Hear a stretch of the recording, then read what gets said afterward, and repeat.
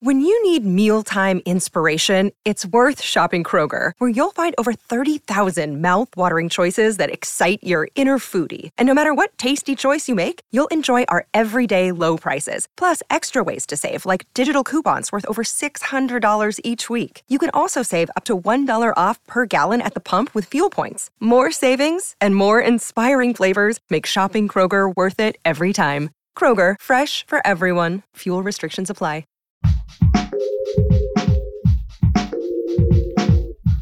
What if you could become a better person? Not by working harder, but by taking one doable step a day.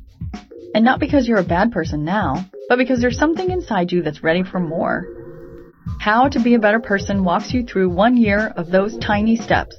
365 small but mighty tools you can use in the next 24 hours to make a difference in yourself and the world.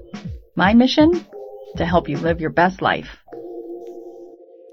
Hi and welcome. It's me, Kate. This is the How to Be a Better Person podcast. And today I'm sharing a tip that might seem obvious and maybe even a little bit, is dumb too strong a word? Yes, dumb is too strong a word, but this thing I'm about to share is dead simple, and it also has some profound power embedded in it too. The thing I'm talking about is a principle I learned from my mother-in-law, and that is to do what you can while you can. Now, my mother-in-law raised 5 boys while working full-time as a Spanish teacher, and she had dinner on the table every night at 5:30. Once I asked her how she did it, and she said, well, you just do what you can while you can. This means a couple of different things. 1, you don't wait until you have all the time you need or the conditions are perfect to start something, whether that's dinner or the dishes or a book or a decluttering project. Whenever you have some time is enough. And 2, you don't force yourself to finish every last little thing before you give yourself permission to relax. So if you've done most of the dishes and you've got a crusty pot, you can let it soak overnight and it's okay. Do what you can while you can helps you be an opportunist and get moving on your chores or ideas because, well, you can. And I think that's important. It's not to do what you can because you have to. It's do what you can while you can. It's kind of like make hay while the sun is shining or seize the day. It helps you adopt more of a let's do this kind of energy instead of a I've got to do this or I have to get all my ducks lined up all nicely first. You just jump in. And if you don't finish something in the first swoop, no biggie. Something that's been a really big part of my evolution as a writer and an adult is to build my tolerance for having things be unfinished. Now, of course, everyone's got their limit of how much unfinishedness they can take, and there's a point of diminishing returns on how many projects you can have open and in progress at one time. But doing what you can while you can gets you out of thinking that you can only move one ball down the court at a time. Maybe you can have 3 balls on the court and you kind of nudge them all along in varying stages. What's cool about seizing an opportunity and getting going even when you're still working on other stuff is that each project will inform the other. Also, at some point, you'll finish those 3 things in close proximity to each other, and then it feels like you've leapfrogged, which is fun.